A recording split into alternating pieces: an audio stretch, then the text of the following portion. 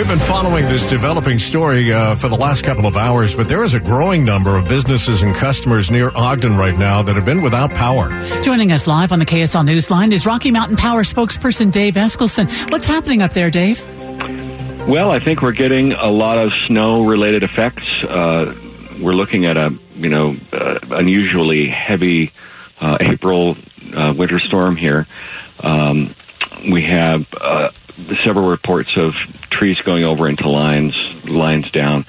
We're really in an assessment mode right now, and getting a good handle on where we'll need to dispatch our crews. We knew that this was coming, so we have crews ready to go, and we'll work steadily on it until everybody's back in service. Dave, just run us through the safety measures that need to be taken if somebody encounters a line that is down in their neighborhood. Sure.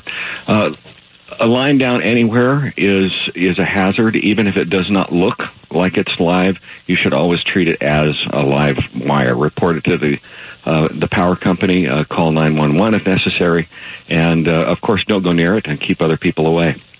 Is the power outage this morning only up north in the Ogden area, or are you seeing it anywhere else? It's primarily in the Ogden area, and I think that's a feature of where a lot of the snow is falling. We've got about 3,200 customers in the Ogden area. Looks like Salt Lake, 270. The farther south you go, tends to be a little lower. So it looks like the Ogden area is where we're going to have to concentrate our efforts in the next little while. Yeah, I've got a buddy that lives up there in East Layton, and he's been hit with 10 inches of snow in the last couple of rounds. He's got another 8 inches on the ground there this morning. No idea, though, Dave, until you do your assessments, I guess, on when power might return. Right. We'll have we have opened what we call an emergency action center. We did that last night, basically, and so we'll have a meeting, and the operations managers who are out in the field coordinate with the supervisor and dispatch folks in the office and coordinate their efforts. What they'll do is try to assess where the most severe damage is. Prioritize the crews.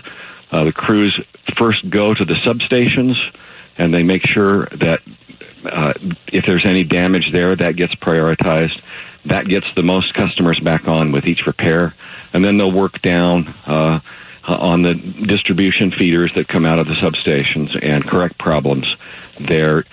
We try to get the most customers back on first, largest groups, and then work our way down to areas of more isolated damage. Thank you for the work you do, Dave. We appreciate you, and we appreciate you keeping our listeners up to speed. Dave Eskelson with Rocky Mountain Power. He's the spokesperson there.